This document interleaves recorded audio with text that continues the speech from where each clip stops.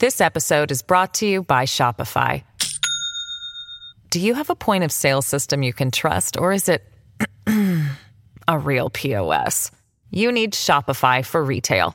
From accepting payments to managing inventory, Shopify POS has everything you need to sell in person. Go to shopify.com/system, all lowercase, to take your retail business to the next level today. That's shopify.com/system. This episode contains graphic descriptions that may be disturbing to some listeners.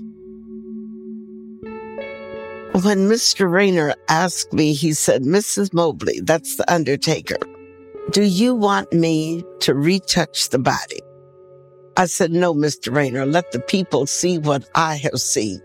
I want the world to see what is going on in Mississippi, in this great old United States of America." From ABC Audio, this is Reclaimed, the story of Mamie Till Mobley. I'm Leah Wright-Rigueur. Episode 2, Guilt.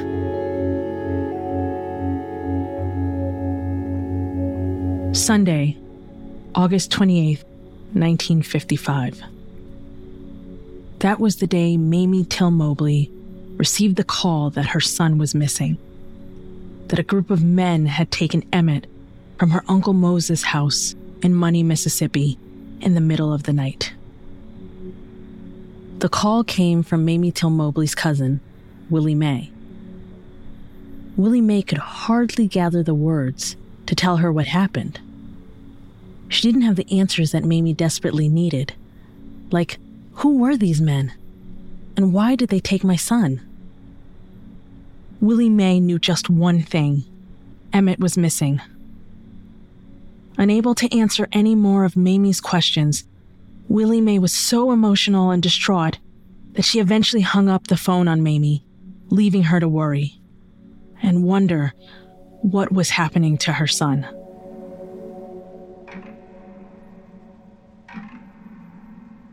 Ollie Gordon, Mamie's cousin, remembers the pacing, the anxiety, and the dread that filled the house. The news came that he was missing, and of course there was hysteria. There was fear. There was anger.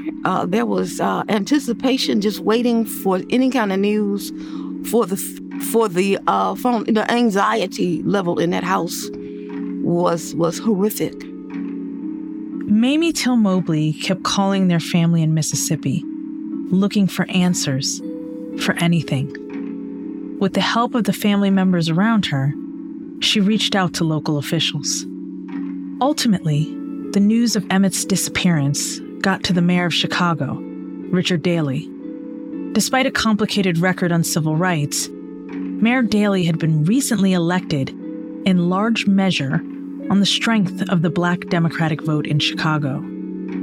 He and other officials called upon Mississippi authorities to look for Mamie's child. Mamie's family also contacted the Black press, including the Chicago Defender, which was Black-founded, owned, and operated. It was the way that Black versions of events and stories made their way into the community. Chicago was a true force, filled with political activism and movements that made headlines beyond the city's borders. And by contacting the Chicago Defender, Mamie knew that this local story would become a national one. A whole 3 days went by, not knowing where her son was. Then, Mamie received the call no mother wants to receive. And then when the call finally did come, you can imagine that it went on another level. I cried because I still hear the screams at home. I still hear the yells. A body had been found by a local fisherman in the Tallahatchie River. Mose Wright, Emmett's great-uncle, was called to confirm if the body belonged to Emmett. The boy was so badly beaten. An eye gouged out, a bullet in the head, and a cotton gin fan with barbed wire tied around the neck. Emmett was unrecognizable. But then, Mose Wright saw something on the hand, a ring on the pinky finger. It was Emmett's father's ring, the one Emmett couldn't wait to show off to his cousins. The details of what happened to this boy could leave a mother paralyzed by grief. But Mamie, she had so little time to grieve, to even let what happened sink in. Because at that same time she was learning her son was brutally murdered, she was told that down in Mississippi, arrangements were already being made for a burial. The Tallahatchie County Sheriff, a man named H.C. Strider, had ordered Mose Wright and the family to bury Emmett's body immediately. Mamie had to react quickly. She couldn't let this happen. Once again, Mamie, her family, and their supporters called on the Black press, Mayor Daley, and even the governor of Illinois, William Stratton, and asked them to intercede. She used those Black connections to stop this hurried funeral and burial and get her son up to Chicago. That's Gloria Brown Marshall. She's a civil rights attorney and historian who wrote a play called Dreams of Emmett Till, which explores the impact that Emmett's murder still has on the world today. Mamie and her family's efforts worked. Simeon Wright, one of Emmett's cousins, wrote about this moment in his memoir. The family was just getting ready to lay Emmett in the grave when a sheriff from a neighboring county pulled up, got out of the car, walked over to the undertaker, and told them to stop the burial.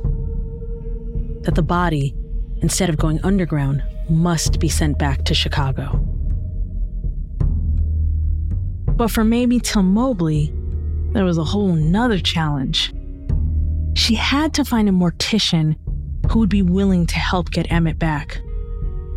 In Chicago at the time, morticians were pillars in the Black community.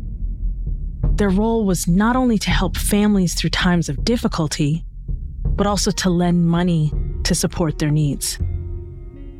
So she had gone to A.A. Rayner, a close friend of the family, who agreed to help. He offered to front the cost of sending the body back, $3,300. To Mamie, that was a lot of money. She wasn't even making $4,000 a year at the time. A.A. Rayner had also worked out a deal with Mississippi. The agreement was this: Mississippi would send the body back, but only under one condition: the casket must remain closed.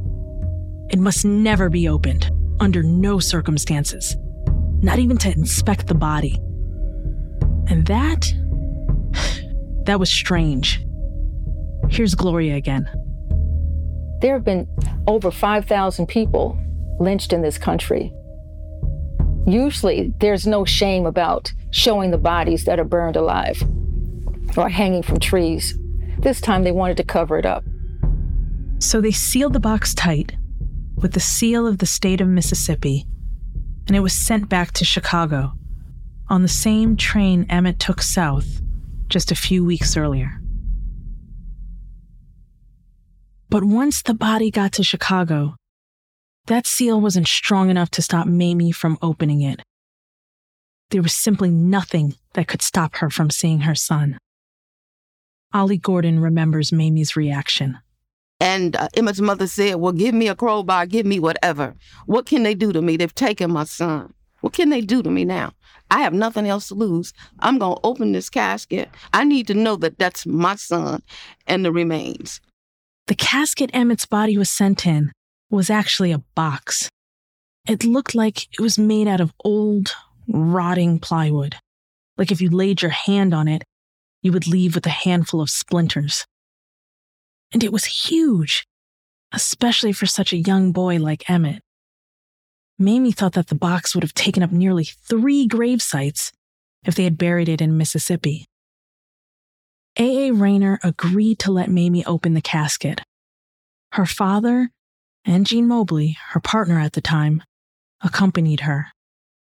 As she walked towards it, they held her tight in case she fainted. But when she reached Emmett's body, she asked them to let her go. She wasn't going to faint. She wouldn't let herself. She had a job to do. The box was opened, and a stench filled the room. She started at Emmett's feet. That's how she felt she could handle this. To start from his feet and work up the courage to see his face. She felt his feet. They were cold and hard, but familiar. They were lean, nicely shaped. She traveled up to his knees and kept going. Mamie had heard a terrible rumor that Emmett had been castrated, but it wasn't true. She noticed that none of Emmett's body so far was scarred.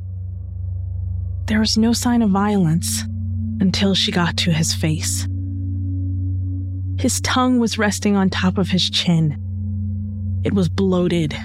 Huge, she wrote in her memoir. His right eye was out of place, hanging down on his cheek. She looked at it closely. It was light hazel brown.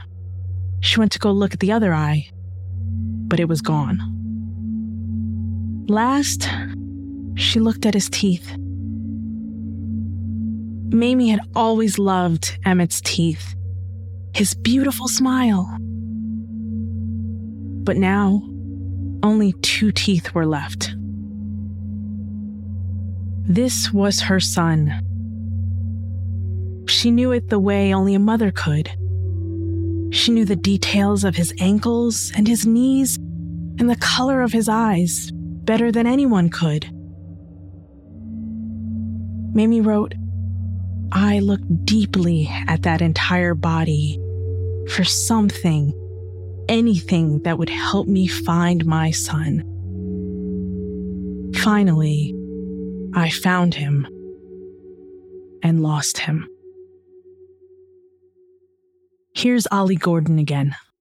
She said, "I don't have time to lay down and feel sorry. I can't. Emmett was mine, but now he belongs to the world, and I have to see that his dying was not in vain." Mamie Till Mobley told A.A. Rayner that she wanted an open casket funeral.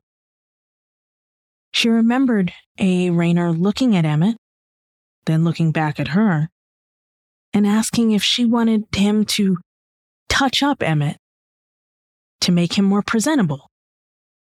"No," she said. "Let the world see what I've seen." Leading up to the funeral, during the toughest moments of her life, Mamie let the world in. She invited the press, and they swarmed Chicago for the public viewing of Emmett. Cameras flashed as Mamie leaned over her son's body, capturing his beat-up, bloated face. Those pictures from the public viewing would be shared throughout the Black press, including a spread in Jet magazine, the Black-owned and run periodical based in Chicago. It was an image you simply couldn't unsee. A photo that changed the world, that forced America to acknowledge the hatred that was happening in the South. That close-up shot of what was done to Emmett's face. It was published next to a photo of Emmett taken only a few months prior. That photo from Christmas. He's standing, leaning on the Philco television set, dressed in black slacks and a clean white button-down. He's smiling. He looks like the son Mamie dropped off at the train station. She wanted people to know, this is what my child looked like. This is the child I sent down to Mississippi just a week before he was murdered. This child, and this is what I have now that I'm left with, this brutalized piece of meat. Before the funeral, Mamie exchanged the wooden box for a proper casket. It was smooth and glossy, and the most important detail, glass placed over his body, so everyone at the funeral could see what happened to Emmett. The funeral took place on a Saturday morning in Chicago. When Mamie arrived at the church, it was packed. Thousands of people filled the sanctuary, and thousands more waited outside. One report said that more than 25,000 people viewed Emmett's body that day. There was another memorable photo taken that day. Mamie, standing next to the casket, dressed in all black. She's hovering over her son, her eyes clenched together tightly. Someone is holding her left arm as if it's the only thing keeping her from collapsing onto the casket. Yet, she remains standing. Mamie Till Mobley let the world in to show what had been done to Emmett. But what she also let the world see was her grief. But Mamie needed to stay strong because there was still work to do. On the day Emmett was laid to rest in Illinois, a Mississippi grand jury indicted 2 white men for his murder, Roy Bryant and J.W. Milam. They said they didn't kill Emmett. Not only that, but there was talk that the body inside the casket might not even be Emmett's at all. But Mamie had seen him with her own eyes. She knew it was her son. Mamie Till Mobley had buried Emmett, but the truth wouldn't be buried with him. It was time for her to travel to Mississippi. This woman was afraid she could get killed in the courtroom. That's what the South was like.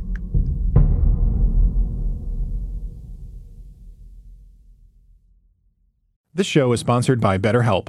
Have you ever wondered what you'd do with an extra hour in your day? Would you go for a run, take a nap, read a book, or maybe show up for a friend? We often find ourselves wishing for more time, but the real question is, time for what? If time was unlimited, how would you use it? The key to squeezing that special thing into your schedule is knowing what's truly important to you and making it a priority.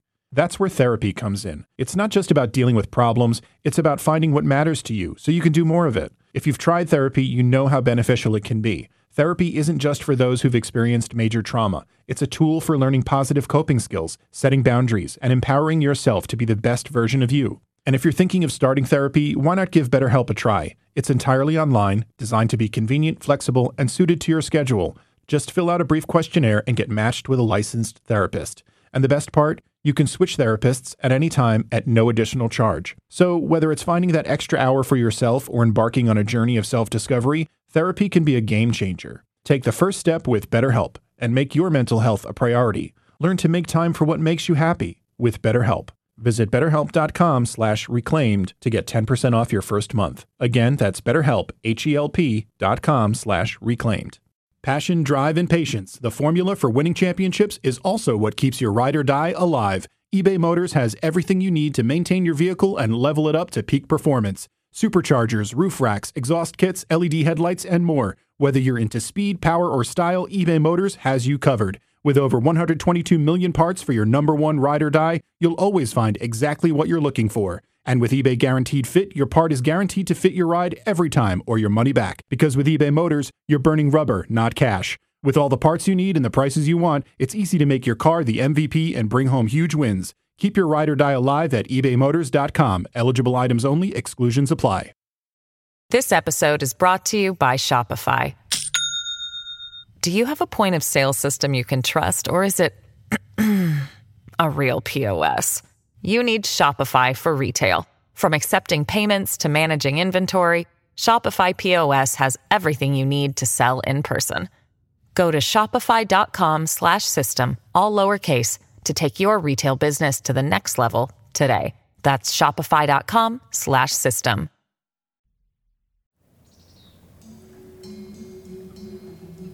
The trial was set to start on September 19th, 1955, about 2 weeks after Emmett's burial. It would take place in a town called Sumner, Mississippi, about 20 miles away from the Tallahatchie River, where Emmett's body was found. The town's slogan was, "A good place to raise a boy. A good place to raise a white boy, maybe." Mamie's mother, Alma, didn't want her to go. She didn't want to watch her child embark on the same journey Emmett made just a few weeks prior. Mamie understood that. She understood her mother's pain better than anyone. And she did feel some guilt for leaving. But Mamie had to be there in Mississippi. To stay safe, she traveled with her father and another family member, Rayfield Moody. Here's civil rights lawyer Gloria Brown Marshall again. Mamie has put her life in danger, but she also knew what she had to do. She had to tell the truth. She had to defend her only child. And so she did take her life into her hands when she traveled down to Mississippi. In Mississippi, it was rumored that state troopers would target Black people involved in civil rights organizing and give their license plate numbers to Ku Klux Klan members. Mamie said getting to Mississippi was almost like traveling the Underground Railroad in reverse, staying at safe houses along the way. Mississippi during that time was pure apartheid. Everything was segregated. Water fountains, movies, restaurants, motels, schools, you name it. It was all racially separate and not equal, by the way. And these were really fearful times for people. That's Jack Smith. I was 7 years old. I remember this. And I remember my mother being very, very scared. His father was one of the 3 lawyers who prosecuted Emmett's accused killers. And then I can remember my dad telling me we'll probably have to move to Colorado after this trial. And of course, I asked him where in Mississippi is Colorado. Jack Smith says nearly every lawyer in town volunteered to defend the 2 men who murdered Emmett. There were even donation jars out around town that collected upwards of $10,000 for their defense fund. And this was the town Mamie Till Mobley was walking into to make sure her son's killers were brought to justice. Fewer than 600 people lived in Sumner at the time, but the trial drew almost double that to the area. And about 100 of those people were from the press. In her memoir, Mamie wrote, "It felt like there were reporters and photographers and camera crews everywhere you looked." News of the impending trial spread like wildfire across America, but the story was being told in very different ways. The Southern press wasn't so much focused on the brutality of Emmett's death. Instead, they focused on the fate of the 2 white men, Roy Bryant and J.W. Milam. They described their former jobs. Roy was a paratrooper. J.W. had been a lieutenant. He was even given a Purple Heart. The press talked about their children and their wives, especially Roy's wife, Carolyn Bryant. She wasn't on trial, but Carolyn Bryant was very much at the center of this case, along with Emmett. She was 21 years old, petite, and had short, curly, dark hair that never looked out of place. She had won beauty competitions when she was younger. She represents to many people in the Deep South the purity of white womanhood. She is the one who needs to be protected. She's on a pedestal.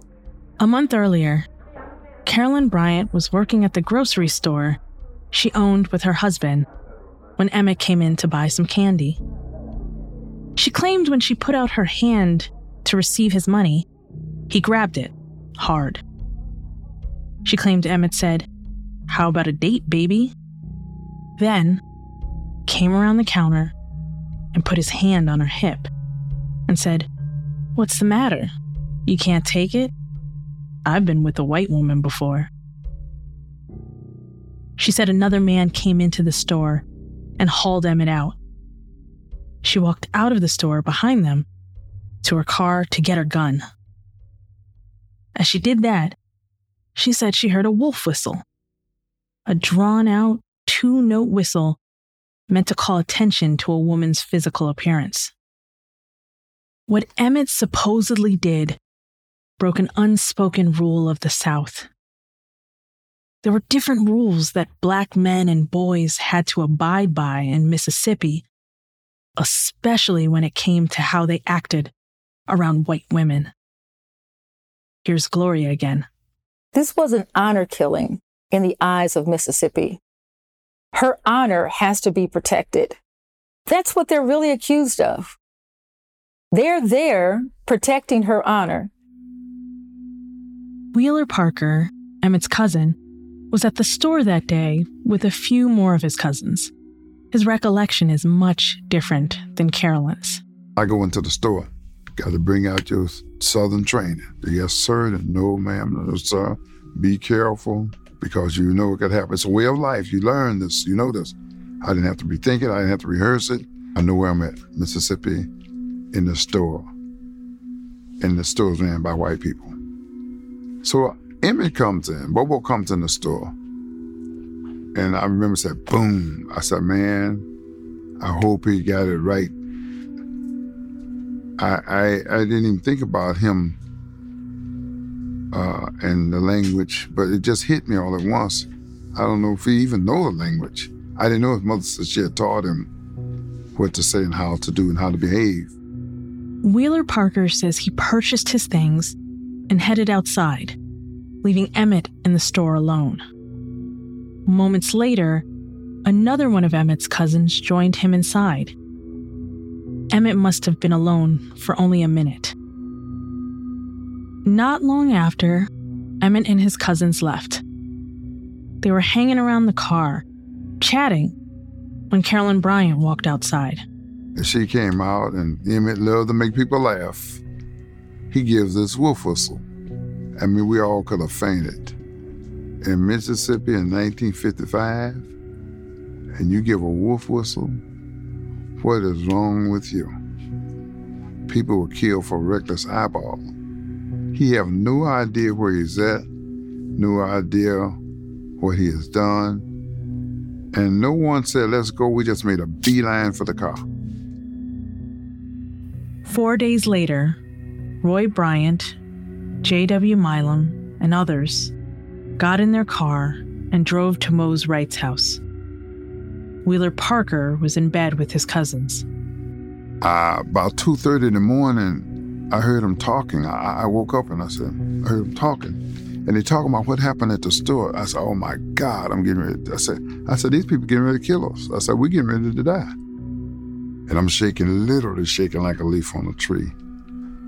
And they entered my room with the flashlight, so the flashlight shines, and I could see the big bald-headed guy with the pistol in it. And I'm waiting to be shot, and I closed my eyes. And I wasn't shot. I opened my eyes, and they're passing by me because they were looking for Fat Boy, the Fat Boy from Chicago. And it was just pure hell in the house that morning. It's just, it's hard. You can't put it in words the way I felt in that house that morning. Of course, they left within this last time we saw him alive. Leading up to the trial, H.C. Strider was saying he wasn't sure the body pulled from the river was, in fact, the body of Emmett Till. If you'd drawn a cartoon of what a Southern sheriff should look like, it would have been Clarence Strider. That's Betty Pearson. She's a civil rights activist who spent most of her life in Mississippi. She was there for the trial. He was overweight. He was kind of swaggering and bullying. Despite both Mose Wright and Mamie Till Mobley's inspection, he said he couldn't be sure whether the body belonged to a black or a white man. It was too badly decayed, he claimed, and may have been in the water too long to have been Emmett. Sheriff Strider even went a step further. If it was Emmett, he openly wondered whether it was possible that the murder of Emmett Till was planned and plotted by the NAACP. the civil rights group that was formed in the early 1900s to advance the rights of Black Americans. And that's why Mamie Till Mobley knew she had to testify. She knew these claims Sheriff Strider was making were absurd. She saw Emmett's body. She knew it was his. She saw his hazel eye, his lean ankles. She was certain the body was Emmett's, and it was her job to make everybody else certain. She had to testify because she had already invited the world into her pain. She had to let the world know, and the murderers know, that she was not going to stand by and let them get away with it. Much like Emmett's funeral, the courtroom was packed. Here's Jack Smith and Betty Pearson, who remember the day it began. You couldn't put a ham sandwich in this courtroom. I mean, it filled every seat. People were standing up in the back. The weather was very, very hot. And of course, the courthouse was not air conditioned. It had ceiling fans that were turning very slowly. And the windows were open. White men sitting in most of the windows. This first day of the trial was jury selection. In 1955, some southern states, like Alabama and Mississippi, did not allow women on juries. So it was left to an all-white, all-male jury to decide the fate of the two white men accused of killing Emmett Till. I remember when the jury came in, I said, that jury will never convict them. Just by looking at them, they look mean. They just didn't look like they would be open to anything. According to the U.S. Census, the population of Mississippi was nearly half Black at the time. Yet very few Black residents were registered to vote, and you needed to be registered to be part of a jury. Those Black residents who tried to register often faced intimidation. They could lose their jobs. They were threatened and beaten. Here's Gloria. The men on the jury were made up of white men who came from outside of the city proper. And they dressed for the occasion, and they tried, and if you look at the pictures, they look like they're city people, but they're really not. They wanted to have people that they thought would be fair, at least listen to the law. But it was also understood that an all-white male jury had at its disposal not just the law of the land, that the way they saw it, the law of Mississippi, but also the social responsibility to return a verdict that would please the community and fall in line with the mores of Southern life. The second day of the trial was the first day of testimony, and Mamie Till Mobley would take the stand. When Mamie T. Mobley shows up in the courtroom, the white photographers and other reporters go crazy trying to get pictures of her. She is dignified. She's wearing black. She carries herself upright. She's seen as something unusual because she's not carrying herself in a defeated manner. So when she walks in, she represents Black dignity, she represents Black confidence, and she also represents a slap in the face to all those who are white supremacists who believe that all Black people should cower. Special Prosecutor Robert Smith, Jack Smith's father, called her up to the stand. She felt lonely and vulnerable up there, all alone, facing the lawyers, the press, crowds, and the men who killed her son. How she did what she did, I'll never know. She was just amazingly composed and determined for this not to be forgotten. Mamie Till Mobley did not look at the two men. They showed up every day at the defendant's table, right in the front, chewing on cigars. They looked relaxed, almost arrogant, like they were sure they had nothing to worry about. Instead, Mamie Till Mobley looked at the jurors, hoping that they would see past the color of her skin and feel the anguish of a mother's loss. Robert Smith got right into it and asked how she had seen Emmett's body. She walked through the inspection she did at the funeral home back in Chicago, how she examined Emmett's entire body, his legs, torso, face, mouth, teeth, his beautiful teeth, his eye, his ears.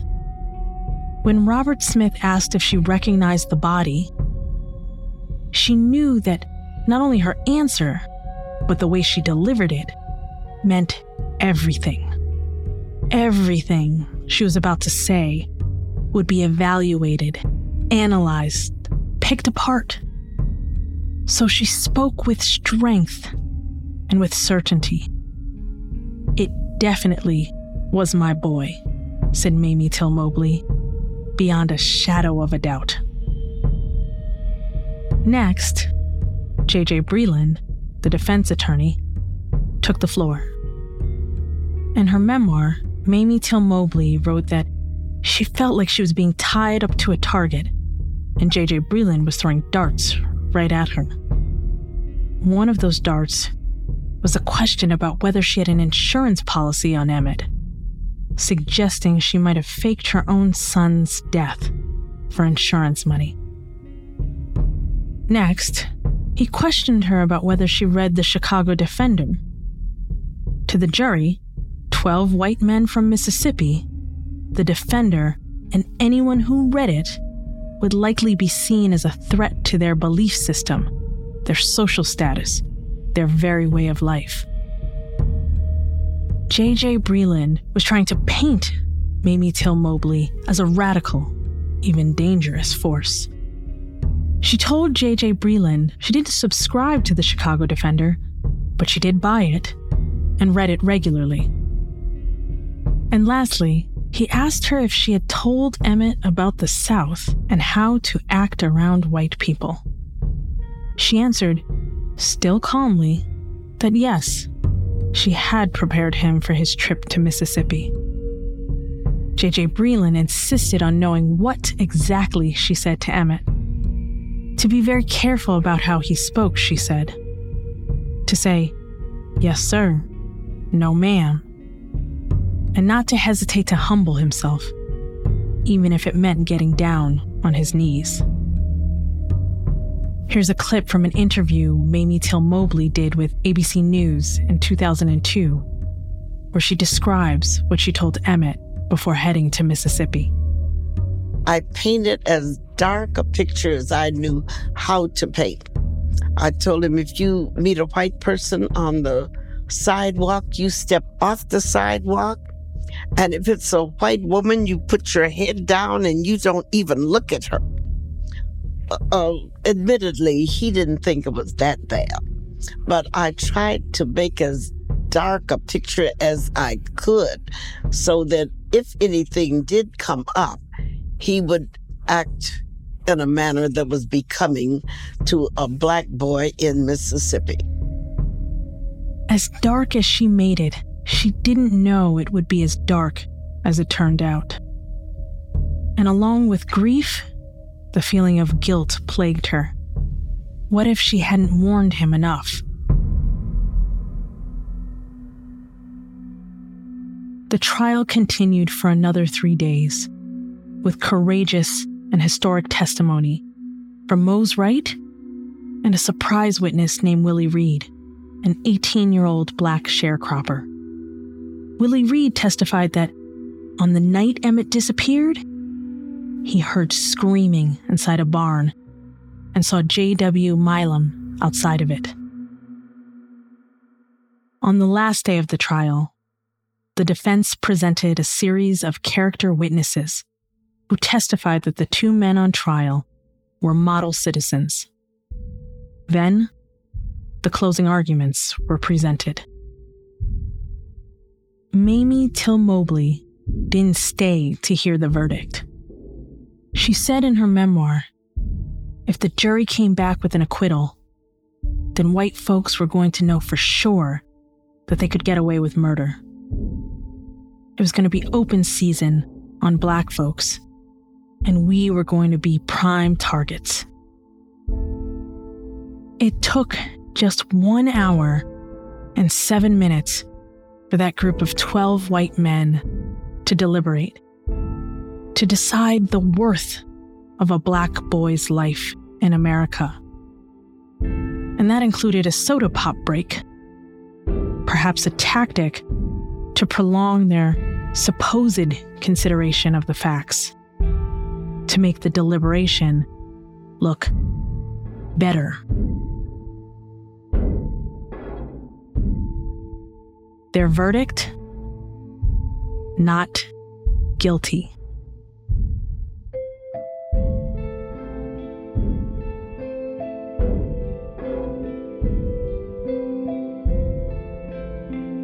In the next episode of Reclaimed, the story of Mamie Till Mobley, how the verdict sparked protests across the globe, and how Mamie's legacy lives on.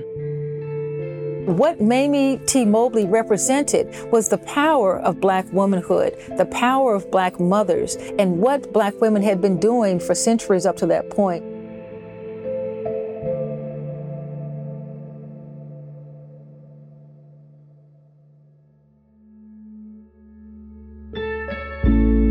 Reclaimed, the story of Mamie Till Mobley, is a production of ABC Audio and a companion podcast to the ABC News docuseries Let the World See, which is streaming on Hulu. Written and produced by Lakia Brown, Susie Liu, Carrie Ann Thomas, and Madeline Wood, with help from Marwa Mawaki and Iru Ekpunobi. Music and mixing by Evan Viola. Jean Marie Condon of Cobble Hill Films and Fatima Curry are story consultants. They were also the directors of Let the World See. Our executive producer is Liz Alessi. Special thanks to Josh Cohan, Elizabeth Russo, Ariel Chester, and Stacia Deshishku. Some sound effects were used to recreate historical scenes. If you haven't already, subscribe to this podcast and let us know what you think with a rating and a review.